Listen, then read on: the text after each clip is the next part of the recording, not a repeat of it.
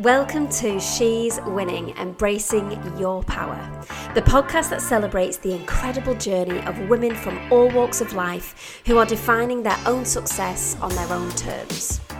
I believe that success comes in many forms, from smashing through glass ceilings to raising happy, healthy families. My aim? To empower you with the knowledge, tools and motivation you need to thrive in any aspect of your life. So, if you're ready to embrace your power and if you're ready to celebrate the incredible women who've already blazed the trail, then join us on this journey. She's winning, embracing your power, because success is not just a destination, it's a journey, and it starts right here. Let's begin. She's Winning is sponsored by Woman the Collective, helping ambitious female entrepreneurs gain confidence and clarity through creating a powerful personal brand. Find out more at womanthecollective.co.uk. Hello everyone, and thank you so much for joining me on this episode of She's Winning. So today I thought I'd just come on and share a little bit about me. So I think this is like the 6th episode now. So I have absolutely loved this journey. Starting this podcast, I've already had some amazing conversations with people like Elizabeth McQuillan, Danny Wallace, Claire Dore, Christina Castellina. Like, I've already had on some epic women. But I thought, just for everybody who has been listening to the podcast each week, I just thought I'd share a little bit about my journey and how I got to this point, how I got to helping women get visible and brand strategy, my photography. So I thought I'd just share my journey a little bit. So I grew up in Blackpool, and yeah, not the best place, I have to say. Although some people absolutely love Blackpool, I just could not wait to leave, to be honest. But I always remember, just as a young girl, like always having a fire in my belly, like always wanting to achieve more and knowing that there was more for me. So I actually started dancing when I was 9 years old and loved it, but I was super shy. In fact, when I got to about 18, I can honestly say, looking back at that time, that it was debilitating. I was so shy. I was nervous around new people. I couldn't speak to people, but always had this fire. So I carried on dancing and ended up at Phil Winston's Theatre Works, where I trained in dance. And, you know, even that 3 years, it was just, I know that I didn't fully push myself. So I always had this drive and ambition, but yeah, I just didn't fully push myself. I actually remember I can't even remember, I remember his name. I don't want to name drop, but this was someone like just on the scene in Blackpool. And I just remember him saying, I think he might have been teaching me some singing, but I remember him saying to me, "You will never get in musical theatre, like the competition's too high, you'll never get to London, you'll just never do it." And I sat there and I thought, really? I was like, I'm going to show you. So I just had that real fire, and I ended up just being really proactive myself. I got myself my first agent, which then led on to me getting my first musical theatre job, which was in Switzerland. And it was We Will Rock You, and I lived there for a year, and it was just the start of, I think it was the start of my learning process. Like, I really think like you learn on the job, and just like the absolute knowing that I was going to do it. So I started there in Switzerland for a year, and then it took me a little while, but eventually I got my first West End break and I moved to London. So that was 2008. And then I lived in London and worked in musicals for the next 10 years. And it was just incredible. Like, when I look back on that time in my life, I learned so much about the profession. I learned so much about myself. And I also just learned just so much of like how much I'm capable of. So then fast forward to sort of 2012, and I was in the musical Chicago, which was a big deal because as a dancer, like that was one of the shows that, you know, if you'd done Chicago, you'd sort of made it as a dancer. That's how I saw it. It was just one of them shows. It was really stylized. It was fussy choreography and it was incredible. But I was getting to a certain age. I thought, you know, I can't do this forever. And I remember one weekend coming back up north and I met someone. And that was sort of the catalyst really just for change in my life. And then the year later, I was pregnant with twins. So you can imagine. So I went from like this glamorous sort of nomadic lifestyle because I was never, you know, set in one place. If I got a job, I'd be in Belgium or I'd be working in like Switzerland or wherever.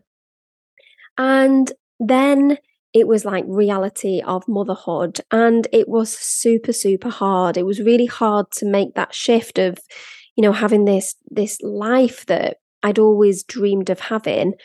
And then it all stopping because I moved back up north where my family were and I left it all behind and I had to start again. Like I had to start from scratch.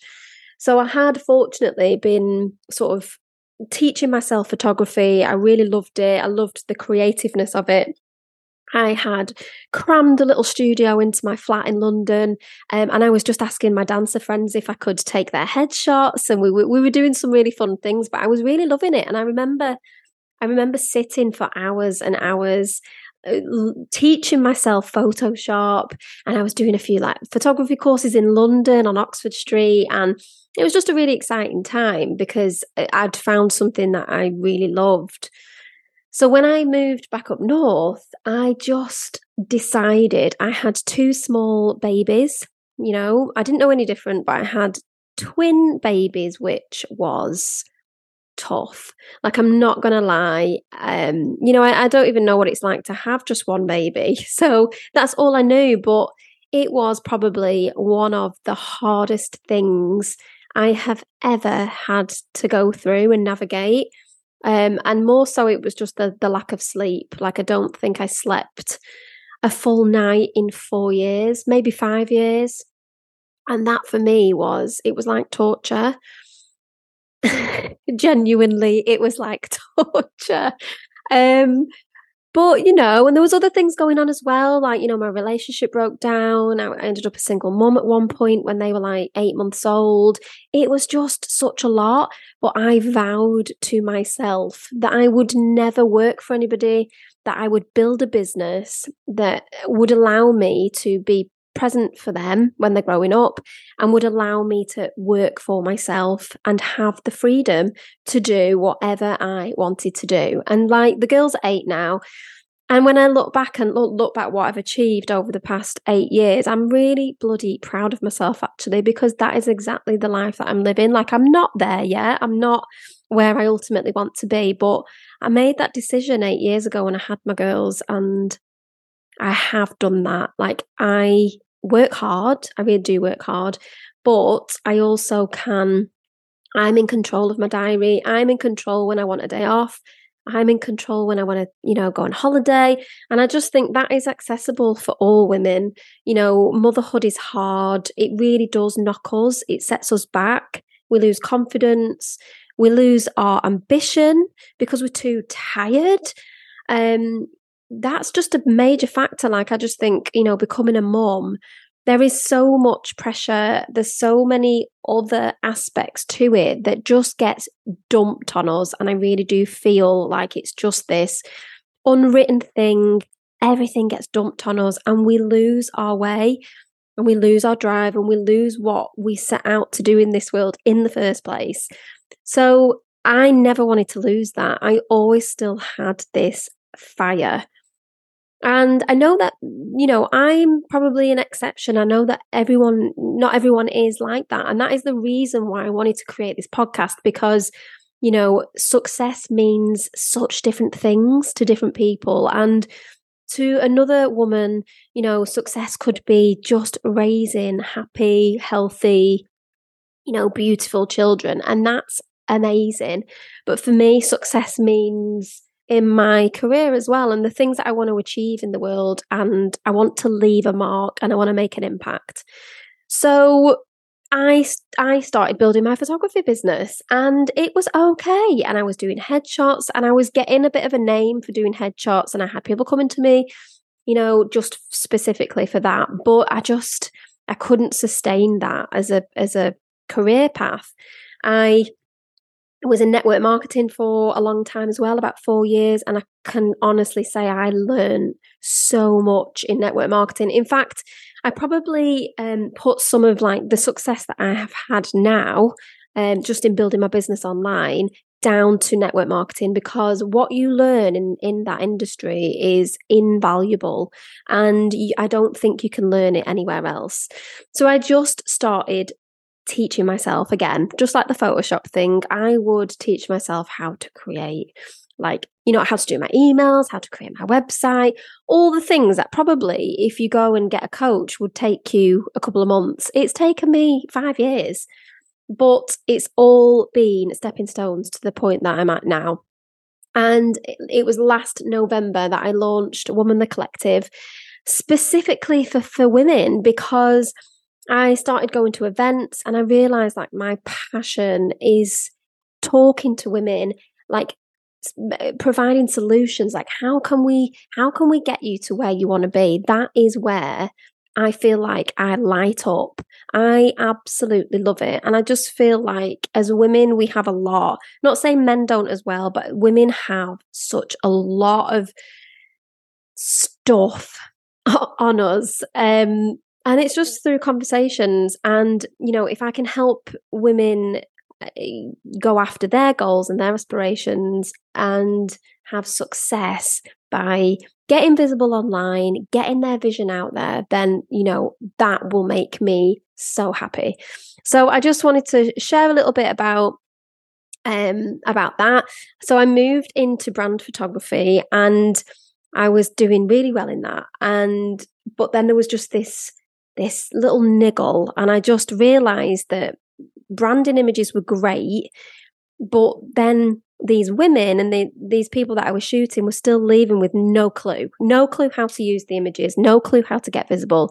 And I was like, oh my God, there's something here, and I'm not giving my full potential to my clients, which is why I launched Woman the Collective, and it has been the most amazing year. My business has grown exponentially because I've just got out my own way. I've been networking, I've been getting myself out there, I've been getting myself visible, but also just finding that this is me, this is what I want to do, and this is where I'm passionate. So I've been helping countless women over the past year getting control of their business, and just by giving them clarity, which they desperately needed, and actually the majority didn't really know how much they needed it. And I just think branding is absolutely so powerful. We all want to be doing the work that we love. We want to be in our zone of genius, but the underpinning thing is we want to be paid for our worth at the same time.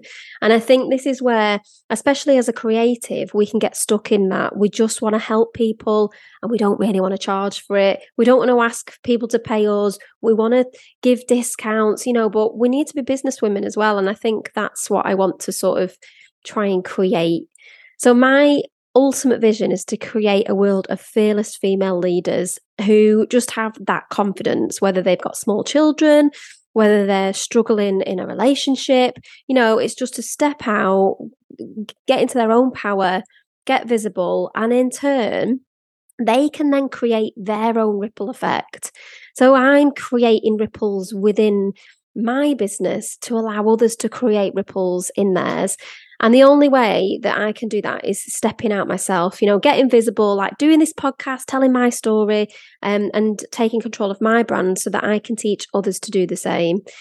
So after being in the online space for over 8 years, it's taken me a lot of trial and error, of failing, learning, teaching myself.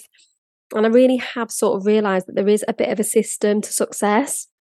And I wish I'd have known this 5 years ago, 8 years ago. I feel like there were just stages because the online space is so noisy, but it's so important as well. It's free. It's free marketing, free advertising, and if you're not sort of utilizing it to its potential, I feel like you're doing yourself a disservice. Social media strategies are super important. Sales strategies are super important. But if you aren't building your brand first, you are literally going to feel like you got running around in circles. And if you're in the position where you're employed, but you have this idea, and it's like, how do I go from being employed to running my own business? It's like that part. It's like, you're at crossroads. You don't know how to fully transition. Then you need to start building a brand, because that's what will help you make that transition. A curated brand, it takes time and effort, and social media is free, so we can all be doing this alongside what we're doing. It absolutely doesn't happen overnight, but working on a brand, what it will do, it will give you clarity, and it'll give you confidence in what you're offering the world, meaning that you will start to grow a community and an audience who ultimately will trust you, they will love you, and then they will want to invest in you and what you can offer them as a solution. So branding can absolutely help you magnetize and attract your most ideal client. So that's what I feel like I do. I feel like I'm not a salesperson. I just energetically, attract people who want to work with me, because ultimately they already feel like they know me, and that's the main thing. You want people to have a perception of you before they've even met you. So branding is an experience, and what experience are you bringing to your audience? So I'm not going to go too much into branding. I might do a whole other podcast on that, about how we can start to build a brand, and the differences between brand strategy and brand identity. But I just think for this podcast, I just wanted to come and just share a little bit about, who I am and why I'm here and why I want to do the work that I'm doing. So just a short one this week, but thank you to all those who I know have been listening each and every week. I still have some amazing guests that I haven't put out yet, and some amazing guests that I'm yet to record with.